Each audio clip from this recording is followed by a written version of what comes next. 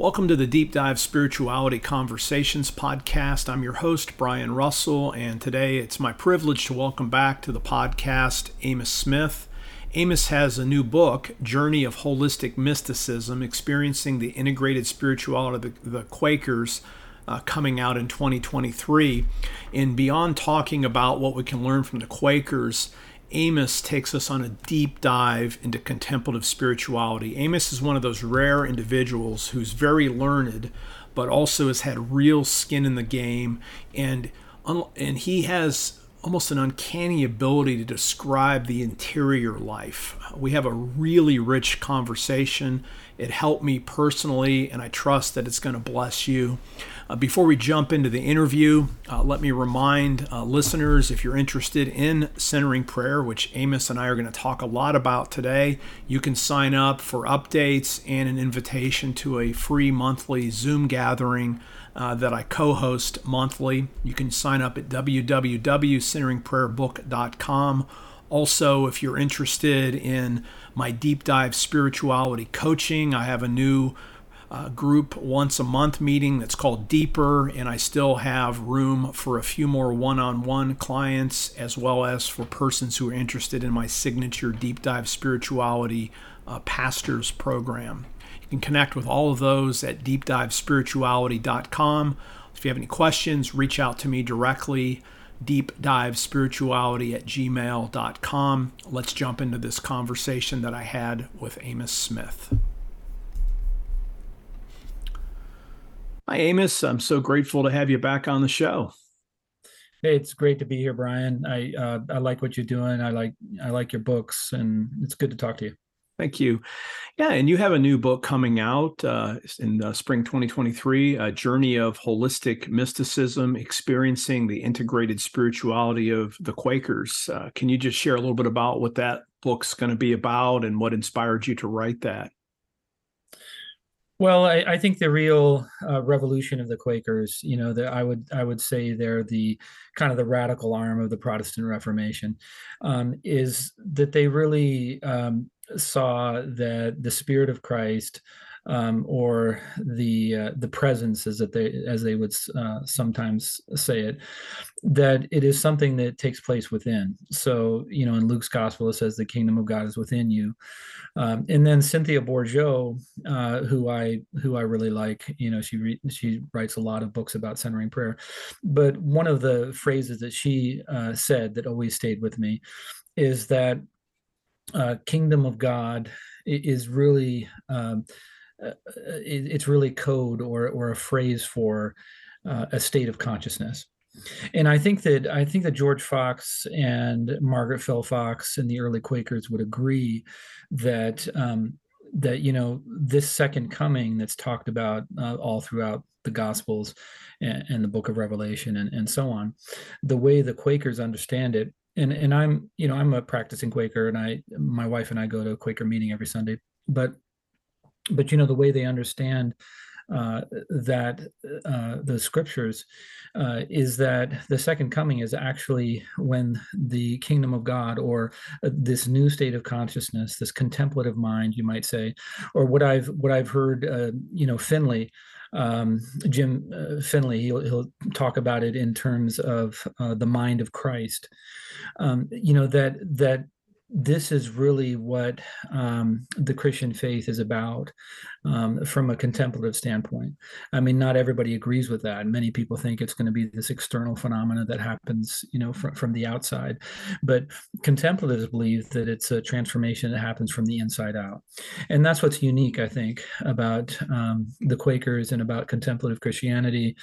And, George Fox, if you look into his writings, he bases a lot of his understanding in Isaiah 32, where it says that you will no longer look for God outside, but God will write a new covenant on your heart, and it will be an interior reality, and you won't need to go to some external source, because you will know you will know the presence of Christ within you, and you will have that intimate relationship.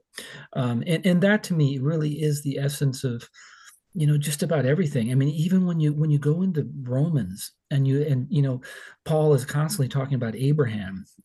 What is he talking about? I mean, when you distill the whole thing, I think what he's saying is that before there were any of these rites and rituals like circumcision, before there was any of these temple sacrifices or whatever, basically there was just Abraham had this intimate relationship with God, and he felt the presence, and we would say the presence of Christ, because we are now living in that age of revelation following the incarnation. But that was everything, and all the other stuff that followed, including the circumcision and including all these other things. To Paul, they were all secondary. That relationship is what matters. And being righteous, it doesn't even really matter that much to Paul. What matters is relationship with Christ. And, if you look at the characters in Genesis, so many of these characters are so flawed. And that's why they're great role models for us, because all of us, if we're honest, live with contradictions. All of us, if we've gone into adult life, have fallen flat on our face. We might not want to admit it, but it's the truth. And so but as flawed as we are capable of that intimacy and that relationship with the presence, with Christ. And that's what makes all the difference to Abraham. That's what makes all the difference to George Fox. So, talk a little bit about the words in the title and how it relates to what you just said. I guess I'm interested in several interesting words that show up there, use holistic mysticism. But I'd like to, why don't you just take that phrase and maybe break it? I think holistic is clear enough, but what do you mean by mysticism? And then what does it mean when you put holistic with that word? Well, so many people, when they get into mysticism, I would say it's compartmentalized. Okay. They have this practice that they do maybe once or twice a day, but it doesn't necessarily affect the rest of their life. And by holistic mysticism, what I'm saying is that whatever practice you do have, my practice is centering prayer, but whatever practice you do have, a contemplative practice, that it should affect the rest of your life. It should have a way of filtering through all the different aspects of your life, including your relationship with your spouse, your relationship with your children, the way you look at social justice, how you think about the media. I mean, all these things are part of it. So when I talk about holistic mysticism, experiencing the integrated spirituality of the Quakers. That's what I love about the Quakers, is that they sat for an hour in silence, which they called sacred silence, every Sunday, and they would settle into this quieting of the mind. And when their mind was quiet, they felt that they were most in touch with Christ. And then, because of this intimacy with Christ that they felt during meeting for worship, they started changing their business practices. There was widespread throughout England was this practice of offering different prices to different people. So somebody comes into your store who and you like, and maybe your wife has a relative that's a part of that family or something, so you offer them a lower price. Somebody who comes in as a complete stranger, looks like even maybe someone like a foreigner, doesn't even live in that town, you offer them a higher price. And what the Quakers basically said, and it was a result of going into their waiting worship on Sundays, that this isn't right. Everybody should be given the same price. Everybody should be given a fair price. And when they first did this, they lost lots of customers. But over time, what customers realized is, look, we're not gonna have some kind of haggling, with the Quakers. We go and we get a fair price, and that's it. So I can even send my 7-year-old son to the store to get a couple of pieces, a couple loaves of bread and some butter, and he's not going to be cheated. We know we're going to be treated well by the Quakers. So the Quakers then started gaining all kinds of business that they didn't have before, because people really like this idea of one fair price. So it's things like that, that that really mysticism should be integrated. It should be integrated into business practice. It should be integrated into the way we talk. Should be integrated into the way we listen. Listen first before we speak in relationships. I mean, there's lots of things that are affected, by this quiet and this silence that we are devoted to, especially as Quakers on Sunday morning. Talk a little bit more about the word integration. I mean, it's one of my favorite words. Like I think about when somebody has some kind of experience of grace, whether it's a mystical experience or, there's like a revival right now up at the Asbury University, and students are being touched in different ways. So they're having these sort of high altitude encounters with God. And so when I think of integration, I always think about how do you take a mountaintop experience and bring it into the valley, into our regular lives. And I always think of like centering prayer as an inherently integrating practice, but it's am I here? Maybe we're saying the same thing, but I'm hearing you saying the Quakers just doing the centering prayer, that itself gave them these business insights. Am I missing something, or like, how do you move from silence to justice? Is there some other thing that the centering prayer then allows them to actualize? It's reading the scriptures or something. Like what is the connection between the silence itself and doing right, or is there a revelation in the silence? Is that what you're getting at? Good clarifying questions, Brian. And two of my very well. First off, the Quakers back then, 100 years ago, they would not have called it centering prayer. Okay. What I usually hear Quakers refer to when they talk about silent worship is they talk about waiting worship. They talk about silent worship. I've also often heard the term settling down. That means you sit and you let your thoughts just kind of settle out so that you're quiet. And then when you're quiet, you can hear the spirit with a capital S. Um, but you talk about revelation. I don't know if it's always overt revelation. Sometimes it's just something that just you start noticing that things are changing in your life. And there's two stories related to integration that Thomas Keating told that I love. One story is, he said, you're making progress in centering prayer when the people who used to just drive you up the wall, they only drive you half the way up the wall now. It's like this big improvement. Like, they used to just get you just so on edge that you just wanted to leave the room. Now it's like you can tolerate them. I mean, they still annoy you, right? But they don't. But it's not like driving you all the way up the wall. So that's an example of integration and progress. Is that you're spending this time in silence every day with centering prayer or whatever practice you have, and you start to realize that you're not as edgy with people, that you have more tolerance, and that's awesome. I mean, we all need more of that in this post-COVID world. And another story that Keating gives that I love, is one of my favorite stories, is that he was talking about centering prayer in this hall, and there was a woman in the back of the hall, and she was resonating with everything that Thomas Keating was saying. She was nodding her head. She was smiling. She just seemed to kind of brighten. And so after the talk on centering prayer, Keating came up to her and said, I notice that you resonate with everything I'm saying. Do you practice centering prayer? And she said, oh no, I crochet. And I think the importance of of that story is that this experience of silence in prayer, that contemplative Christians throughout the nation now and the world are they're getting to know this, that it's not limited to your chair where you sit in the morning or in the afternoon. It can also be applied to your business, as in the case of the Quakers. It can also be applied to annoying people in your life who you tolerate more. It can also be, applied to your knitting. I mean, my spouse, that's every morning she spends like 2 hours in knitting, and it really helps kind of center her for the day.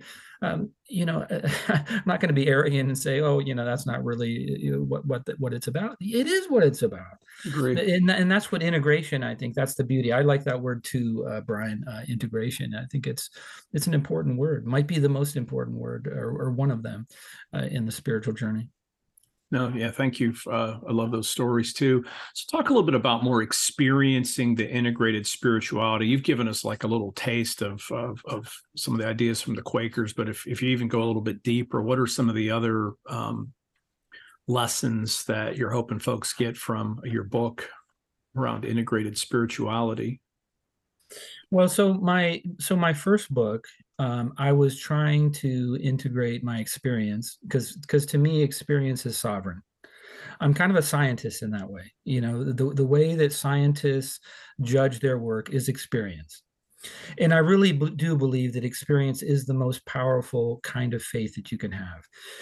In a lot of these, belonging systems and belief systems, which is what the church has represented for many centuries, for many people, people are not as satisfied today with belief systems and belonging systems like they used to be. They really want experience.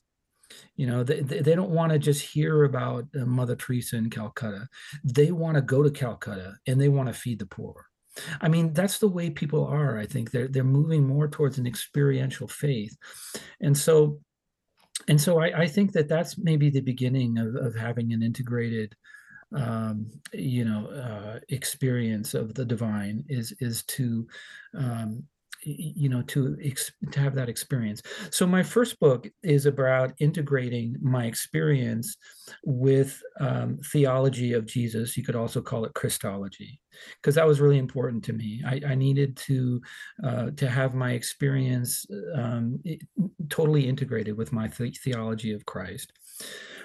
My second book was about integrating my experience with the reading of Scripture. So it's my favorite Scripture passages in my second book.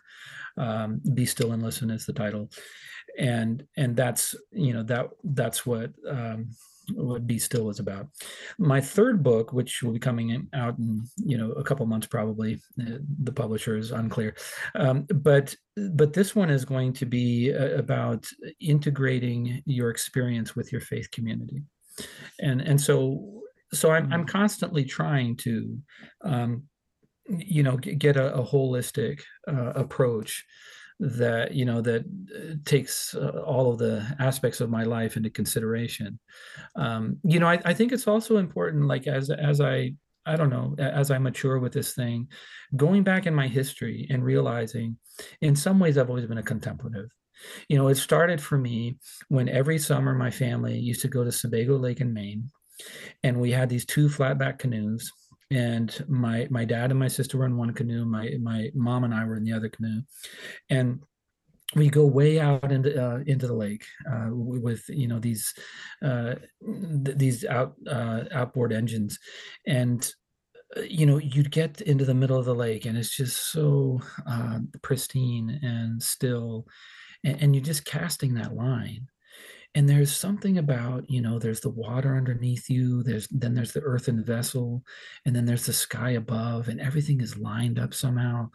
And there's this just natural great peace that overcomes you. And I used to love that, in looking back at my childhood, that's what I loved the most. I just always loved going. We always spend a little over 3 weeks in Maine every summer, and we would just fish, and then later on in my life I became a mountain climber, and so I'd climb mountains, and I would get up on these mountains and I see these amazing vistas, and I just had this unmistakable feeling in my bones that I am part of something much larger than myself, and that I'm interconnected with everything that is. And science is telling us the same thing. Those trees, those trees in those alpine meadows, they have 70% of the same DNA that I have. They are not that different from me. We like to think of them as so different, but they're really not. And in some ways, my lungs are the microcosm And the forest is the macrocosm, that there is this interconnection. And science is now telling us, yes, it's true. All of this, it's interconnected. People used to say, oh, these mystics, they're just, who knows, what they're smoking, but that's not how it is anymore. Science is backing it up, and everything is interconnected. And that's the beauty of, I think, integration. Talk a little bit. I mean, you just piqued my interest there. I mean, I just love listening to you talk and so much wisdom. So, you talked about, you said, call yourself a scientist. You started talking about integrating experience, and then you even used the phrase, "I felt it in my bones," which I know, and like my personal edge now is I've lived in my head most of my life. I've been an academic. I've just, at some level, to me, even my relation with God was thinking beautiful thoughts about God. And what I'm trying to do through my experience of centering prayer and what it's continued to do is it's calling me to just notice, hey, you got a body, not just a brain. And we're talking about feeling. What's your thoughts on how mysticism has to do with, I mean, I don't know what the question really is, but like with our feelings, the emotional inner life. Do you have wisdom to share on there? Do the Quakers have wisdom on just the full experience of being a human being and an embodied soul, if you want to say, versus a soul inside of a body? Well, I had this experience when I was in India, right?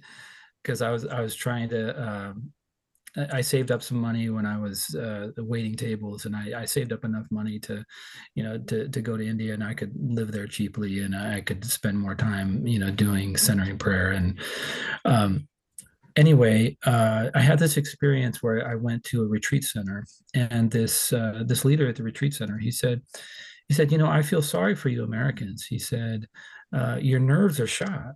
He said, you pound coffee, you pound energy drinks, and you go through like 50 emails in the first hour of the morning. He said, I feel sorry for you. And I thought for at first it was just this disdain, for Americans or something, that he was just trying to diss me, but I realized that that he was onto something, and that we really need to be able to offset the addiction to screens, and the excessive screen time, and all the social media that we're blitzed with. I mean, we need to somehow counteract that with some kind of quiet, with some kind of contemplative tradition. If we don't do that, we just become a bundle of nerves, like this Indian was talking about. And it's interesting, when I give talks and workshops about centering prayer, the people who seem to resonate most with what I'm saying are young people. They're like, they really get it. They're like, hey, because they're glued to their phones all day long, and they need a break. And I tell them, that's one of the first things I said: just take a break from your phone. I mean, it might sound crazy, but take a half day on Saturday and just lock it away somewhere. Don't even look at it, and do something else, and then extend that to maybe a day, one day a week, where you just free from your phone, right? I do that with my son, who's 13. He always resists, but it's a good practice. And then we have something different from all of this information. We have what I might refer to as deformation, and we need that. We let go of all the thoughts. Instead of taking in more, we let it all go. And we really need that to have a more of a balanced life. So yeah, I think especially in this technological age, contemplation is so important, and that's why, and people all know that now. I mean, that's why all these universities have mindfulness classes now. You go online, there's all kinds of mindfulness seminars, 8 days long or whatever. I mean, it's been proven in the medical community that if you are suffering from some kind of anxiety disorder, that deep breathing, mindfulness, centering prayer, they're going to help a lot. So that's why I'm passionate about this stuff, because I really think it's just the time has come for it, and and people will ask, oh, where is this in the Bible? I said, well, it's all over the Bible. Matthew 6:6, go into your private room and pray, and close the door, right? And the way that mystics have interpreted that through the ages in the Orthodox tradition is close the door to your senses. Don't take in anything through your ears, anything auditory, anything through your eyes, any smells, any tastes. Just take a break from everything for a while, right? And my sacred word, because I do centering prayer, is the word rest. Mm-hmm. And I take this from the Bible. Come to me, Jesus says, all you who are heavy laden and who are burdened, and I will give you rest. And I believe that. I believe if we, and that's what Jesus did so often when he was stressed and that the crowds have been pressing upon him. You see it all throughout Luke. He just goes up on a mountaintop by himself, and he takes time for silence. And there's something so powerful to me about solitude and silence. I really think we need more of it. Just to offset and to balance the hyperactivity of being, a Westerner, um, just I'd like to take this a little deeper because I know a lot of people don't really understand the depth of centering prayer and what it can do, but uh, basically, what that Indian was getting at is if you do something like centering prayer for long enough, what starts to happen is you start to heal your nervous system. And so, the nerves where they were just tense, they just start to relax more. And then it also, you have, whether you know it or not, whatever traumas you've experienced in your life, they could be the garden variety traumas of growing up and, being hit in the head by a kid at school or whatever, or they could be more intense traumas, whatever. But all of those times when we had trauma, we faithfully record those traumas in our muscle tissue, and it becomes tension in that we carry in our muscles in our body. So before I started centering prayer, I had so much tension in my jaw. I had tension in my upper middle back. I had tension in my lower middle back, in my hamstrings.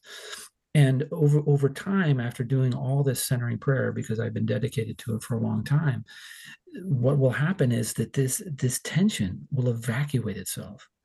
And sometimes it's excruciating when it starts to do that, because what it'll do before it releases is it'll actually get even more tense.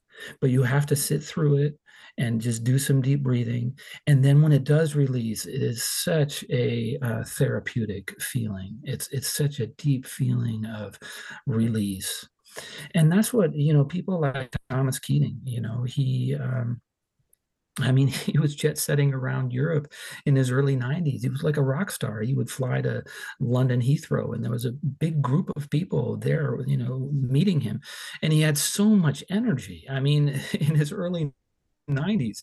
And it's because of this centering prayer. Not only does it release the tension in our muscles and start to heal our nervous system, but it also just gives us a lot of energy. And so, centering prayer is the saving grace, the saving grace of my life, as Thomas Keating taught it to me, and I'm passionate about it because it's been so life-giving to me that I know it's going to be life-giving for others. Yeah, well, that just completely resonates so much with me. I guess two questions. We'll see if we can get to both of them. By the way, I loved everything you just said about trauma, and that's the what do they call it, inner awakening or divine therapy that Keating talks about. So, at what point? And I'm not looking for technical distinctions. I'm just listening. So I'm imagining. I've experienced this. So I'm doing my centering prayer, and I'm using my prayer where stuff comes in. At the moment, though, when it's no longer thoughts, it's these, like you named it, you can get these intense, visceral, bodily like reliving something. Mhm. And that's where it gets really scary. And like, I didn't have training when I was first doing centering prayer, and I thought I was doing something wrong because I was just re-experiencing traumas and just anger and I remember being embarrassed. Like, the idea is just to let it go. At what point?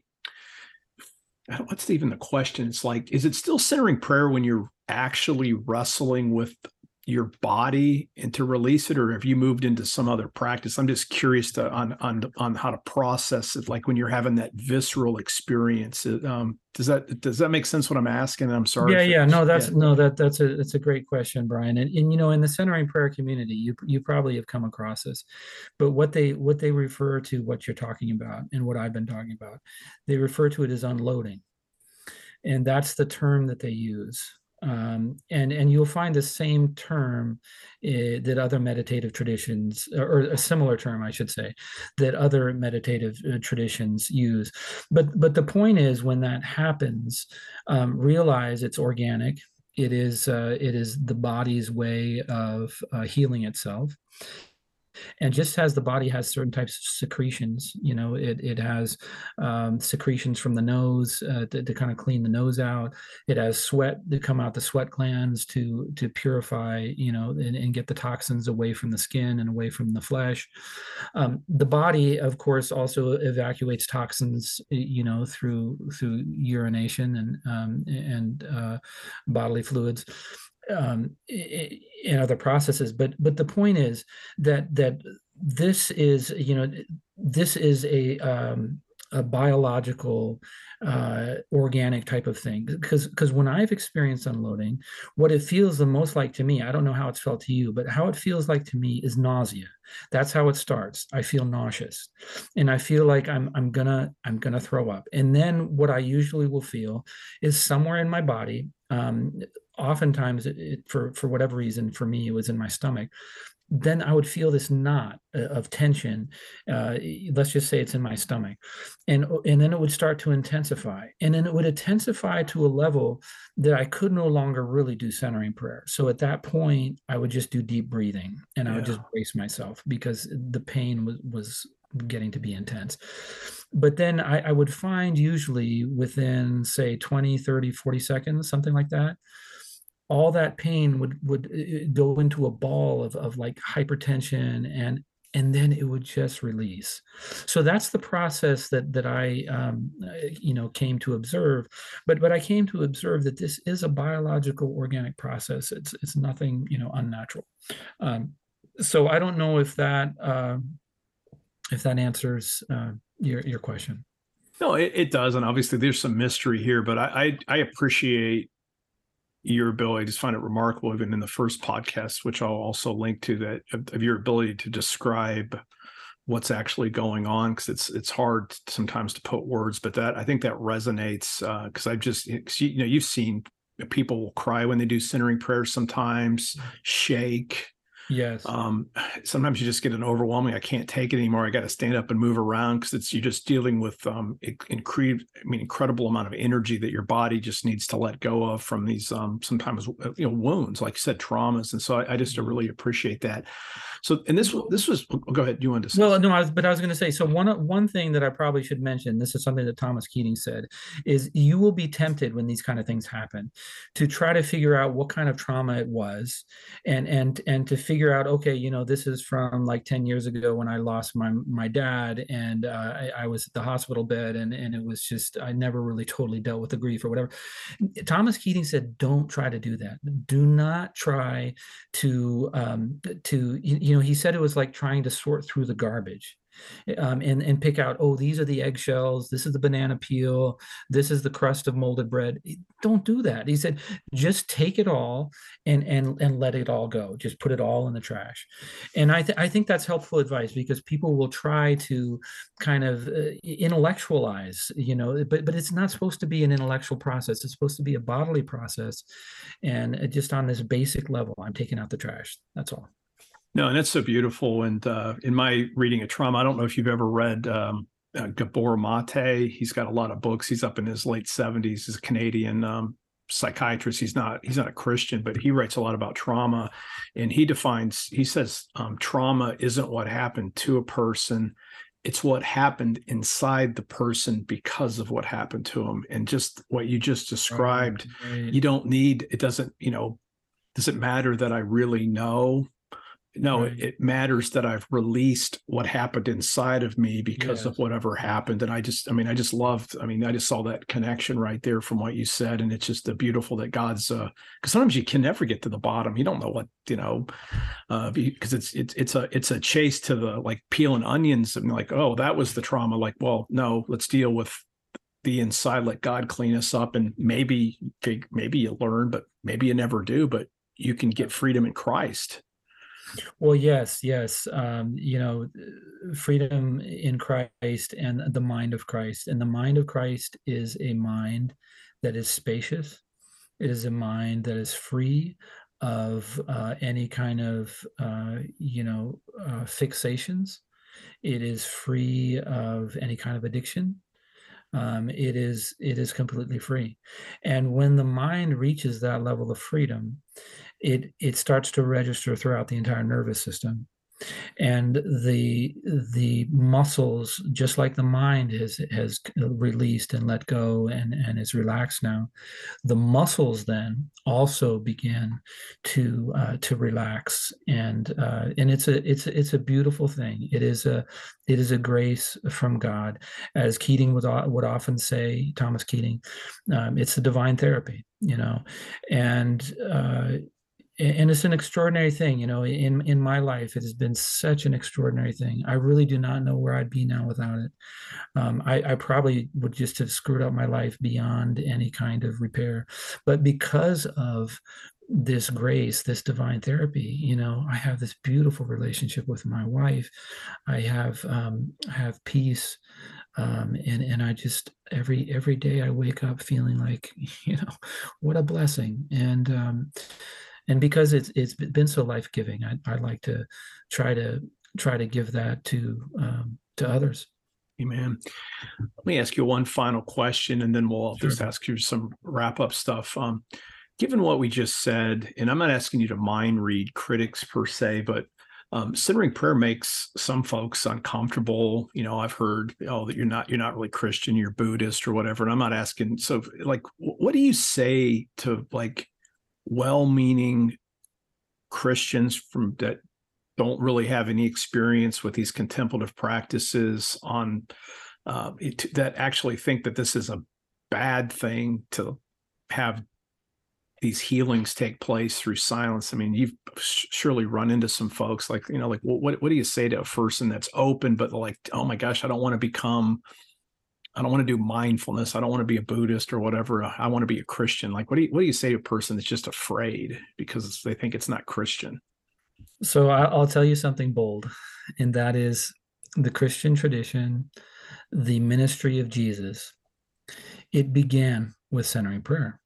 It began with 40 days, and that was a 40-day retreat. Not only now, I've read books that have been clear that you cannot survive a 40-day fast in the wilderness unless you also fast from activity and fast from thoughts. You have to be able to retain all the calories you possibly can in order to survive a 40-day fast. So the way Jesus started his ministry, and then the Spirit, descended upon him like a dove, right?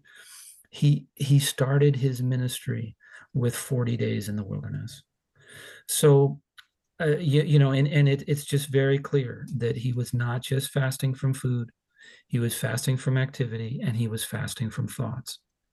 And that is how you retain the calories and retain enough bodily energy to survive a 40-day fast. Because if you or I were to attempt a 40-day fast, probably by day 10 or 11, our body would go into toxemia because it just can't handle that much fasting. So it's obvious that Jesus, he was familiar with monastic disciplines. He was familiar with fasting. He was familiar with silence. He was familiar with solitude. So when people say, hey, Christians aren't supposed to meditate, Or how is meditation part of the Christian tradition? I say, look, take a look at how all the Gospels begin. They all begin with a 40-day fast in the wilderness. And if that is not something that a mystic does or a monk, I don't know, I don't know, I don't have any answer for you, I mean, that is the quintessential movement of somebody who is into monastic disciplines, somebody who believes in silence. And then throughout the Gospels, you can also look at how Jesus retreats from the crowd, goes into the wilderness to pray. So there's just so many things all throughout. And Psalm 46 verse 10 says, be still and know that I am God, right? Yeah. So how do we know that you are God? We be still, right? And this has been a very, very important verse in the Eastern Church, so much so that they have it written above their monastery doors. But a lot of Christians also don't like monasticism, and they say, hey, Christians don't meditate, and they have very kind of fixed ideas. I don't know what to do about that, but I know as I read the Gospels, I see so much contemplation in there. I see so much silence. I see so much solitude. And the way some of the Eastern Church Fathers interpreted Psalm 46:10 is practice stillness and know God. And in the Eastern Church, meditation is referred to as Hezekiah. Now, Hezekiah is loosely translated inner stillness. And this term Hezekiah is taken from Psalm 46 verse 10. That this was an actual a way of getting close to God is you be still. And so stillness and silence, those are even the Psalms. I mean, who wrote the Psalms? David. What was he doing when he wrote the Psalms? He was off in the wilderness tending to sheep. And the shepherds of all people are familiar with silence because they have long nights where they might hear a howling coyote or something, but all they hear is silence.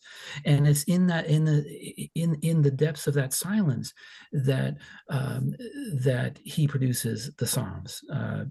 David produces the Psalms. So if you ask me, the whole Bible, it's about contemplation, it's about silence, it's about solitude. Thank you. I just love the way you answered that with, there's even a kindness, contemplative spirit behind that answer. So thank you very much. Just for a couple final questions, but like, if folks their interest is piqued, obviously they can pick up your new book when it's available. What other resources have you found helpful over the years? You mentioned, I think, a couple, at the beginning, but I think before we even started recording, but like, what would be some like quintessential books that if somebody wants to take a deep dive into this beyond your works, that they might look at? Well, so if you want really two foundational books for me, I mean, just root texts, so just so hard hitting, both of these. But in one of them, I'm reading, with my wife now. Before we go to sleep, we read from it. But it's The Sacrament of the Present Moment, and it's by Jean-Pierre de Caussade. And I'm trying to remember the age of that book. Is it 18th century, 17th century, maybe a little bit earlier? Anyway, it's old, and it comes out of a contemplative mindset. Another book that I would recommend to you, so the Philokalia is put out in the English translation by Faber and Faber, and there's 4 volumes of it. But the volume that I would recommend if you want to start is volume 2, and most of it is Maximus the Confessor, who is a well-known father of the church. And so it would be a patristic, writing. But when it comes to meditation and mindfulness, these are our ancestors. I mean, these are our spiritual fathers. Awesome. Well, thank you very much. And if people want to find a little bit more out about you, where's the best place to find your books? Where do you have a website that you'd like to share with folks if they want to get in touch with you some way? Well, I found that probably the best way to be in touch with my various podcasts and writings and whatnot is you just go on Google and just type in Amos Smith, author, and most all of my stuff will come up. Okay, cool. Yeah, Yeah. I like that. That makes it nice and easy there. So thank you again. It's just a privilege to speak with you again. I really appreciate, yeah, just the clarity of thought and answering and questions and being able to describe the interior life. That's a real gift because it's like I know for myself, I'm still a newbie in all this, and I can describe some of the processes and stuff, but I like the way that you're able to make it concrete on what the experience is inside the body. Because a lot of folks will be like, "Am I doing it right?" And there's no real great answer to that question. But I just appreciate the imagery that you do. So I thank you so much for being my guest today. Yeah, well, and Brian, scripture is, I think, so important to our tradition. And I think of contemplation as kind of the womb, right? And then what was given birth out of that womb is scripture. And and so the work that you're doing as a professor of biblical studies, it's very important work. I think we need to keep the scriptures alive. I'm concerned that many of our young people, many of our kids, don't know the Bible stories. I think that's really unfortunate, because it's important for the imagination, to be steeped in those stories. I think they make a big difference. So. Thank you, Amos. And everyone, thanks so much for listening all the way to the end of this week's episode of the Deep Dive Spirituality Conversations podcast. Until next time, show up, pay attention, and know that God's got way more invested than any of us do. Amen.